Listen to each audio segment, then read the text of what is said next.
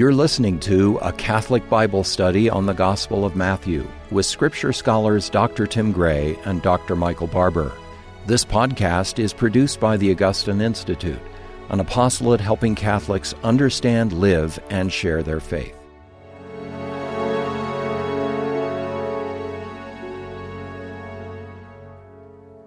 Welcome to Form Now. I'm Tim Gray, president of the Augustine Institute, and joining me is Dr. Michael Barber, who is a professor of Scripture here at the Augustine Institute.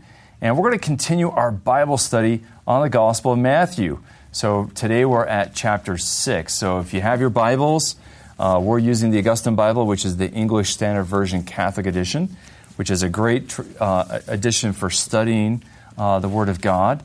It tries to be as literal and close to the Hebrew and Greek as possible in the English edition. So it's a great translation. We love it. And so you can find that at Catholic.market, by the way. People ask us, well, where do I get that Bible? Catholic.market. So if you just go to there, that's our web store, and you can find our Bible as well as many other things. One of the things you'll find there is a book that I'm hoping Dr. Barber will talk about a little bit. His book on salvation is on Catholic.market. So we're going to talk about how that relates to some of the things in Matthew chapter 6. And before we dive into the details of Matthew 6, I want to just kind of go back to the big picture. The Sermon on the Mount, which is the great epic sermon of Jesus, is Matthew chapter 5, 6, and 7. And so those three chapters of Matthew's Gospel is the famous Sermon on the Mount.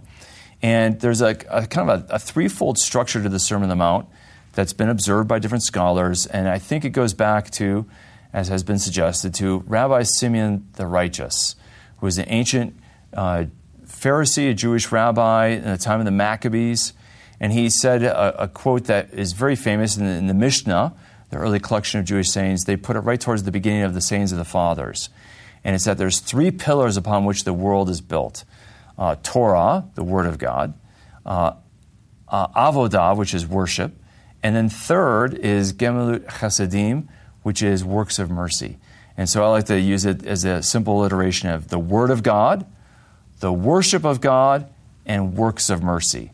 And those are the three pillars. And so in a sense, you could say the Jewish catechism would be those three things. You kind of put all of Jewish teaching in those three buckets. Torah, Word of God, which is Word of God, and then worship of God, and then works of mercy, which are really important. Almsgiving and works of mercy are such an important part of Jewish practice of charity and of piety. So it's really important. So those are the three things. And Jesus just taught, that we covered in Matthew chapter 5, the Word of God. You have heard that it was said, but I say to you. And notice he's quoting the Torah, the Word of God, but then he's saying, but I say to you. And notice that Jesus is saying his Word has the authority of the Word of God. So we know he is Emmanuel, God with us. So he speaks that word. So he's teaching about Torah. And now in chapter 6, we're moving to a new section. And this would be the section that would be called Avodah, which is piety, works of liturgy. And in this section, surprisingly, Jesus doesn't talk about the temple, which is what you would expect in Avodah. You would expect him to talk about liturgy and temple. He doesn't talk about the temple, but he talks about three key works of piety. And he's going to talk about almsgiving, prayer, and fasting. And notice that prayer, which is, you expect that to be at the heart of piety, is flanked by almsgiving, which is generosity to others, and fasting, which is sacrificing oneself. So in other words, the life of prayer can only come if it's contextualized. If you want intimacy with God, you have to contextualize your prayer life with generosity to others and sacrifice of self. That's the real method to deep intimacy with God and prayer and a successful prayer life. So we're going to dive into chapter 6, and I love how it begins, Michael. It begins with almsgiving, but it's going to talk about reward. And a lot of people are kind of, maybe some Christians are tone deaf. They don't hear this idea of reward, what we would call merit, and getting something for what you're doing, that God rewards certain behaviors and actions, certain people for certain actions. And so there's going to be a lot of rewarding here at the beginning of a few verses. You want to just read the first few verses? Sure, and set let's us take up? a look at it. In Matthew 6, Jesus says, beware of practicing your righteousness before other people in order to be seen by them. For then you will have no reward from your Father who is in heaven. Thus, when you give to the needy, sound no trumpet before you as the hypocrites do in the synagogues and in the streets, that they may be praised. Truly, I say to you, they have received their reward. There's the second time we've heard that term. But when you give to the needy, do not let your left hand know what your right hand is doing, so that your giving may be in secret. And your Father, who sees in secret, will reward you. Now, I think when we hear that word reward, we're often led astray by the English term there, because reward sort of evokes that image of that lost puppy you saw on a telephone pole. You know, if you find Fido, return him, and there'll be some sort of reward for you. But the word in the Greek, mistos, is actually the word that's used for a payment, right? And Jesus will actually use that word later in the Gospel of Matthew in the parable of the laborers who come at different times of the day. And there, the owner will give the reward. Well, actually, in Greek, it's mistos. It's their payment, their remuneration. And then we also have that term reward in the verbal form. He will reward you. And the Greek word there is apodidomi, which is also a term for paying someone. All right. Now, there's a certain allergy to this in some Christian circles because, of course, we know that salvation is first and foremost by grace. It's a gift. Paul talks about salvation being a gift.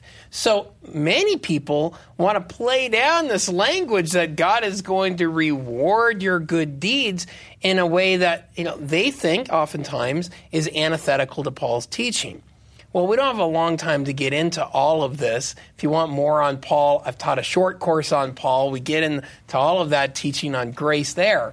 But suffice it to say, the reason we are able to do good works that receive a payment is because even in Matthew's gospel, it's because we're united to Christ. And so we see this, for example, later in the gospel, Jesus will say, inasmuch as you did it to the least of these, my brethren, it's a term for his disciples, you did it to me. So Jesus is united to his disciples, he's united to us. Certainly in the Gospel of Matthew, Jesus is the one who saves us. That's very clear in the first chapter of the Gospel, right? You shall name him Jesus because he will save his people from their sins. We can't save ourselves. But once we're united to Jesus, we can actually do these good works that receive a heavenly payment. And in this, Matthew is drawing on Jewish tradition. This is the way ancient Jews taught. I talk about this in the book, Salvation, What Every Catholic Should Know. But this is a very common Jewish way of thinking, that good deeds actually are rewarded with treasure in heaven. Almost like you have a heavenly bank account, right? Heavenly and 401k. Sin is a kind of debt. And Jesus is going to talk about the heavenly bank account later on in this chapter, right? That's right. So I don't know if we want to go there right now. Sure. But maybe we just jump in there. But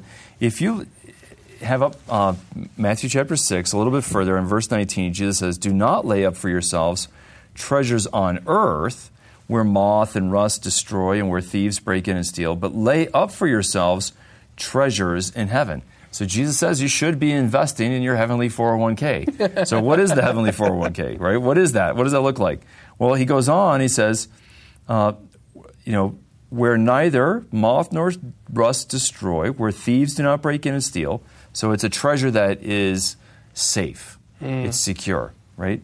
Whereas treasure and wealth in this world is always at risk. We're always anxious about it. But heavenly treasure, we're never anxious over. We don't worry about it. But then Jesus gives one of the motivators. Why? For where your treasure is, there will your heart be also. And before we get into the second idea of treasure here, but I just want to say that is so powerful because for me it says, if we accumulate earthly treasure, and that's the treasure we reflect on the most, then we're earthly minded and we're materialistically minded. Whereas if we're doing these good deeds out of love of our God, we start thinking about our heavenly treasure, which is God. It's being more united and closer to God. It doesn't mean we get more stuff in heaven. It's that we get more of God in heaven. We have a greater capacity to receive his love, so we have greater joy.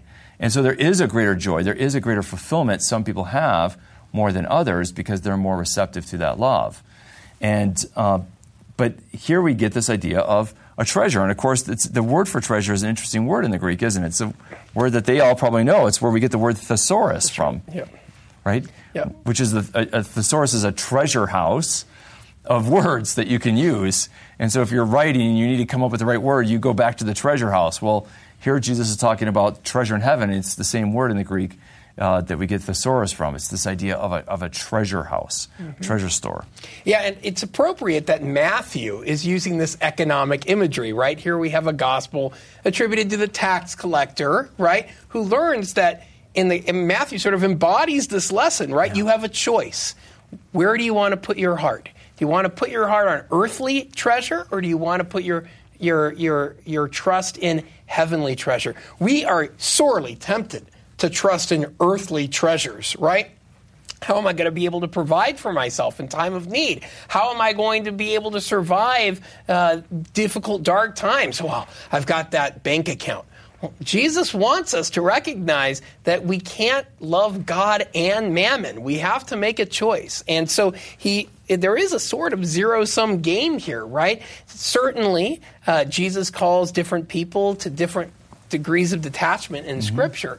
But certainly the overall theme is that we need to trust in our heavenly reward. This goes back to what we saw in the Beatitudes. What's the first Beatitude? Blessed are the poor in spirit, those who identify with the poor spiritually, those who don't rely on their own resources but trust in God. Yeah, and I think one of the key ideas there is detachment. Yes. Right? Because what Jesus is worried about is where our heart is.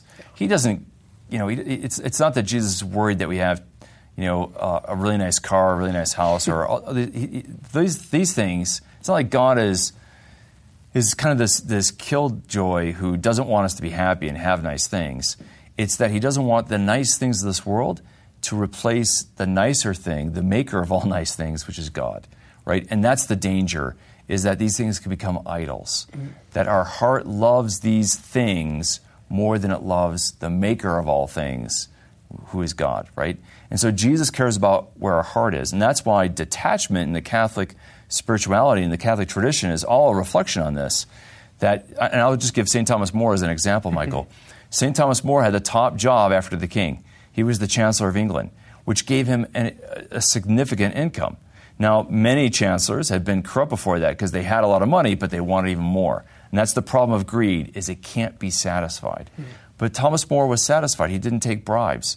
He was, as one person observed, probably the only righteous chancellor who didn't take a bribe in the history of that office in England, right? And so he never took bribes because he didn't need money. He didn't search money. He had it. He had a nice estate. He had nice property. He had a nice home. They ate well. But the beautiful thing is, St. Thomas More wanted to live detachment. And so he practiced detachment. Even though he had to have a nice garment, he wore a hair shirt underneath oftentimes. Even though he had nice food, he oftentimes would fast and skip a meal or give up certain things during meals. So Thomas More, although he had wealth, he didn't let his heart, and he kept up the battle of detachment. And that's exactly what Jesus is talking about here. To be poor in spirit is to be detached from our spiritual things. Can you give up, and I think of people who, they could afford a certain amount of car, but they take a car, they buy a car that's a level under that level that they could afford. That's exercising detachment. Now, that might be a level above what I could pay for a car, but for some people, not always taking best, but second best. Not living in the nicest neighborhood, but choosing a neighborhood maybe down from that. Whatever it is, but ways of exercising detachment. That's the important thing. And more importantly, exercising attachment to God, which is what we find in this middle section, which is going to be prayer. Right. Before we do that, I just want to make sure we touch on this. So one of the ways we learn that detachment is, and the primary way we learn that detachment is by doing what Jesus says at the beginning of Matthew 6, giving to the needy, almsgiving, right? It's not something Jesus just recommends, right? He expects that his disciples will give alms. He doesn't say, if you give to the needy. He says when you give to the needy. Very important. And by the way, at this point, let me just highlight the way what Jesus says in the Sermon on the Mount maps on to what we saw earlier with the temptations of Jesus, right? A couple of episodes ago, we looked at the way Jesus is confronted with 3 temptations. Now, I talk about this in the book, Salvation, What Every Catholic Should Know, but in the temptations, Jesus faces 3 challenges, right? Number 1, Satan says, if you're the Son of God, turn these stones into bread. And what is he doing? He's appealing to his carnal appetites, right? And we saw how in 1 John 2, all sins are seen as basically a part of one of 3 different buckets, right? They can all be fit in one of 3 buckets, right? The first temptation is the lust of the flesh, carnal desire. And so Jesus is tempted with these stones, turn them into bread. The second temptation is he's shown all the kingdoms of the world. This can all be yours if you bow down and worship me. And of course, here we have the lust of the eyes, right? That the things that glitter appeal to us. We want to have possessions. And the third temptation Jesus faces is display your authority. Throw yourself down from the temple. Everybody will see who you are. You are the Son of God, carried up by angels, right? And this is a temptation to power, the pride of life, as 1 John 2 puts it. Jesus teaches us by his example in Matthew 4. But now in the Sermon on the Mount, he puts it into words. How do we overcome these 3 major temptations? You want to overcome the temptations to possessions? Give to the poor.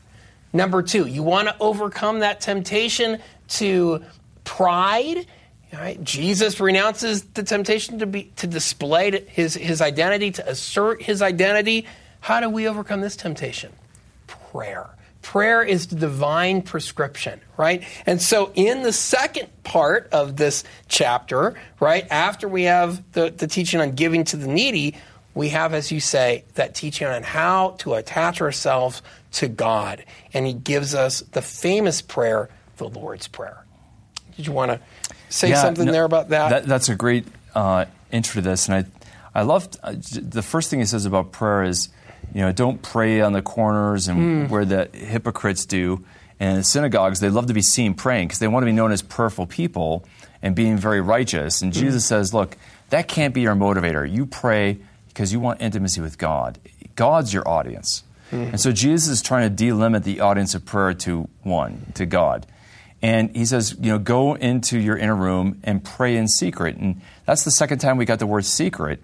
And so there's another secret. And that is almsgiving. Don't let your left hand know what your right hand is doing. Don't blow the trumpet so that people know that you're a great benefactor.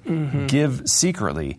Again, the idea is, who are you performing for? You're doing alms for God. And your Father who sees in secret will reward you in secret. And your Father who sees you when you're praying, he will reward you. Right? So I love that idea of the secrecy here. But the idea is, having God, make God your audience. Right. And how much that changes how we act when we change our audience. And prayer isn't just to be done in front of other people. Jesus says you got to go in your room and close the door, right? This is a really important principle in the spiritual life. It's not enough to simply pray in at terms Mass, of community, which is important. We need personal prayer. We need time alone with the Lord as well. And if we cut that out of our schedule, I know we get so busy. It's one of the things that we quickly pass over because we've got so many other things to do. But if we cut that aspect of prayer out, that personal prayer, that time in personal meditation,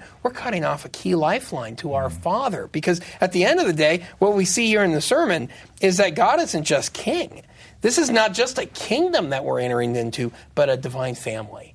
God, the King, wants us to be sons in his Son. And so Jesus teaches us to pray, Our Father. I always like that because, as Pope Benedict pointed out, right, when we say Our Father, there's an implicit reference to Jesus, right? Because we're always praying with Jesus to the Father. So there's that That's theme so powerful. of union with Christ. I love the Our. And, even the verse before, when you get to verse 9 and you start the Our Father, the verse before that, he talks about, the Gentiles think they'll be heard by their heap of many words. Do not be like them, for your Father knows what you need before you ask him. How reassuring is that to hear that from our Lord Jesus, that our Father, that the Father, your Father, knows what you need before you even ask. And I think that, in the Sermon on the Mount, we get God referred to as Father 17 times. And it's such a powerful way in which Jesus brings us into contact with God. It's not just God in the general sense. For the Jews, it would be Hashem, the name, or the Holy One, blessed be He. And Jesus takes this gap, but He bridges it with an intimacy and a familiarity which is really radical. He wants us to see God as our Father. And that's striking. Now, Israel thought of God as Father, and David at one point called God as Father, but that was not the general practice of Jews to pray to God as their personal Father. And that's what Jesus is invoking us to do, and that's part of the revelation of Jesus' teaching here. Amen. That's right. It's so powerful. That's right. Now, after the Our Father, we go to fasting. Jesus says, when you fast. Notice He doesn't say if you fast, right? He says when you fast. And again, fasting is such an important spiritual discipline because what does it teach us? It teaches us to be detached from worldly consolations, from the comfort of this world. We talked about this when we looked at Jesus' temptations. So once again, Jesus taught us by His example, right? He taught us how to overcome carnal desire by fasting Himself, so we are to learn to fast. And again, we don't do this so that other people will celebrate us, right? And as you pointed out, Thomas More, he had the hair shirt. The same way, you think of great saints like King Louis, right, who St. Louis is named after. He was associated with great wealth, but of course, he had that wealth to give it away. It was at the service of his kingdom, not for his own self-aggrandizement. Same thing with fasting. Fasting teaches us in the interior confines of our heart how to trust in the Lord for our consolation and not for Snickers, which is my personal favorite. Yeah, I think, and you bring up a key word, Michael, and that is consolation. And I think, especially in modernity in the last 30 years, this last generation, there's whole industries built on making food a consolation. And every bite you eat, an experience of incredible consolation and pleasure. And so, especially with processed foods, they're so full of salt and sugar, especially, and easy carbs, that we get these highs, and that's probably what's leading to our age of obesity, right? But if you look at, amongst other things, there's lots of things with the obesity crisis on what we eat, and not just how much we eat, but what we eat. But I think that this idea of seeking consolations in food, to be happy with food, what Jesus is saying with fasting again, is that, look, food is a good thing, and Jesus will have plenty of meals and plenty of feasts and celebrations, but again, it's something that we can make an idol, that we can get addicted to. Paul will warn the early Christians in Philippians chapter 3 that he warns them against those amongst the Gentiles who make their belly a god, right, and are enemies of the cross. In other words, they can't sacrifice for themselves. So we don't want to be that way. We want to have the discipline and the freedom to be detached from food. And so fasting is a way of making a sacrifice and detaching ourselves from the pleasures of food. And that's why Lent is such a great program every year, where we have to get retrained and to really have that time of sacrifice, like Jesus in the wilderness, to fast, to become detached again from the goods of this earth. And so after Jesus has talked about fasting, we then get the statement we already looked at about laying up treasure in heaven.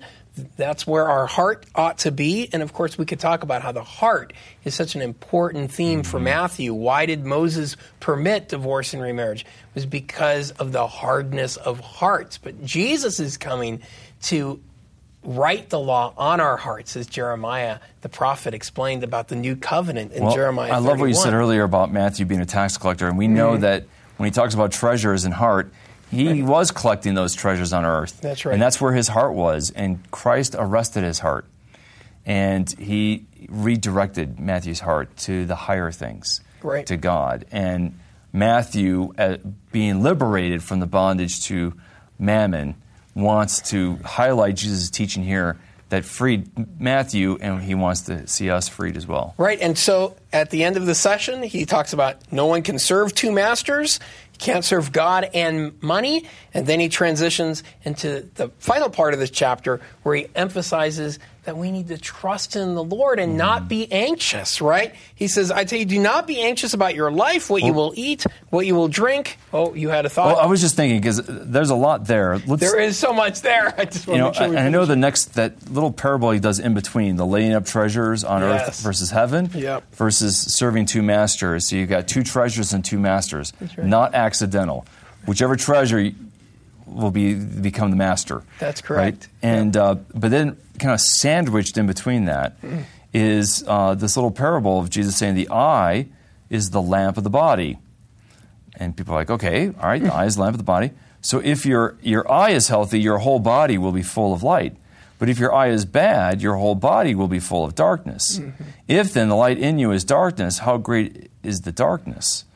And so what does Jesus mean by the eye is the lamp of the body? And this is very puzzling for a lot of people, and there's all kinds of different interpretations that are a bit tortured to try to understand this. But really, I think the first thing to understand this is the Hebrew idea of the good eye. But first off, Jesus speaks about the eye as like a lamp. Well, he already spoke about a lamp earlier in the Sermon on the Mount. Remember in chapter 5, verse 14 and following, he says, you are the light of the world. And then he talks about a lamp not being hidden. So the idea of a lamp, that's to give light so that people could see your good works, right? So he uses that term, good works. And so what's the eye is the lamp of the body that should then have light in it? It should have something to do with charity. Now, in a parallel discourse to this, I think you get a key to unlocking this internally in Matthew, and we'll go back to some things maybe in the Old Testament. But in Matthew chapter 25, Jesus tells the parable of the 5 foolish virgins and the 5 wise virgins. And the foolish and the wise, and what he says is that the wise have their oil lamps and they don't run out of oil. Whereas the foolish have oil lamps, but they've run out of oil. And so when you run out of oil, you run out of what? Light. So what does Jesus talk about? The eye is the lamp of the body, and you don't want to run out of light, because if you do, then the darkness in you is great. Well, what is he referring to? Charity. What the oil represents in their flasks is charity and love. And for the foolish brides, they've run out of oil. In other words, they've run out of love. Good deeds, but deeds of love. And you can't greet the bridegroom if you don't have love. You don't get the bridegroom if you don't have love. And so I think that this metaphor has to do with that. But idea in Proverbs and even in Deuteronomy 15, it talks about don't look at your brother with an evil eye. That's right. Yeah. And so the evil eye is the eye that's begrudging and that is not generous. Yes, that's right. So the key idea with the evil eye is it's the eye that's set on possessions. It wants to accumulate, right? It's eyeing other people's goods, right? And it's being miserly, right? So you have both themes there. It's also, this is the Australian verse in the Bible. It's about the good eye. But anyway, I see what you mean. Then you go on in the next section to read about anxiety. And there's so much we could say about this, but the final statements really sum it up. Seek first the kingdom of God and his righteousness. And by the way, that idea of dikaiosune, righteousness, was linked with almsgiving in ancient Jewish literature. But seek first the kingdom of God and his righteousness, and all these things will be added to you. And then finally, Jesus says, do not be anxious about tomorrow, for tomorrow will be anxious for itself. Sufficient for the day is its own trouble. And this is a passage that I constantly meditate on, our need to trust in the Lord, because he's our Father and he knows what's good for us better than we do. Amen. Well, that's exactly the point here, as Jesus teaches in chapter 6, is that your Father knows what you need. And he said that before we prayed. He says he knows what you need to ask. And then he says, your Father knows what you need, and seek first his kingdom and his righteousness, and all these things shall be added unto you. And the reason that we're not to be anxious is that it's not that we have enough for the future. We don't know what the future is going to have. And we know now that the future can have some crazy curveballs, right? As we saw that with COVID. But we don't know the future. It's uncertain. But that doesn't mean we have to be unsecure and lacking peace, because we know that the Father, our Father, He knows the future, and our provident Father can take care of our future. And so because we trust our Father, we're not afraid to be generous and to give in the present, because we know that our Father will take care of our future. And so Jesus, when He talks about anxiety, talks about it in the very section that would be the section that Jews would talk about Gemilut Hasidim, in other words, works of mercy, charity. And what's the greatest hindrance to charity? My anxiety about, I don't know what I'm going to need in the future, so I better hold on to the present. And that fear of the future keeps us from being generous in the present. And Jesus is warning us against that. So it's a great encouragement here as we see our Father to trust in Him and to pray to Him. I hope this has blessed you, and may the Lord bless and keep you. Thank you. You can watch this Bible study in video format by visiting formed.org. Formed is an online Catholic streaming service created by the Augustine Institute and Ignatius Press, with award-winning studies and parish programs, inspiring audio content, movies, ebooks, and family-friendly kids programming. To support the mission of the Augustine Institute, please visit missioncircle.org.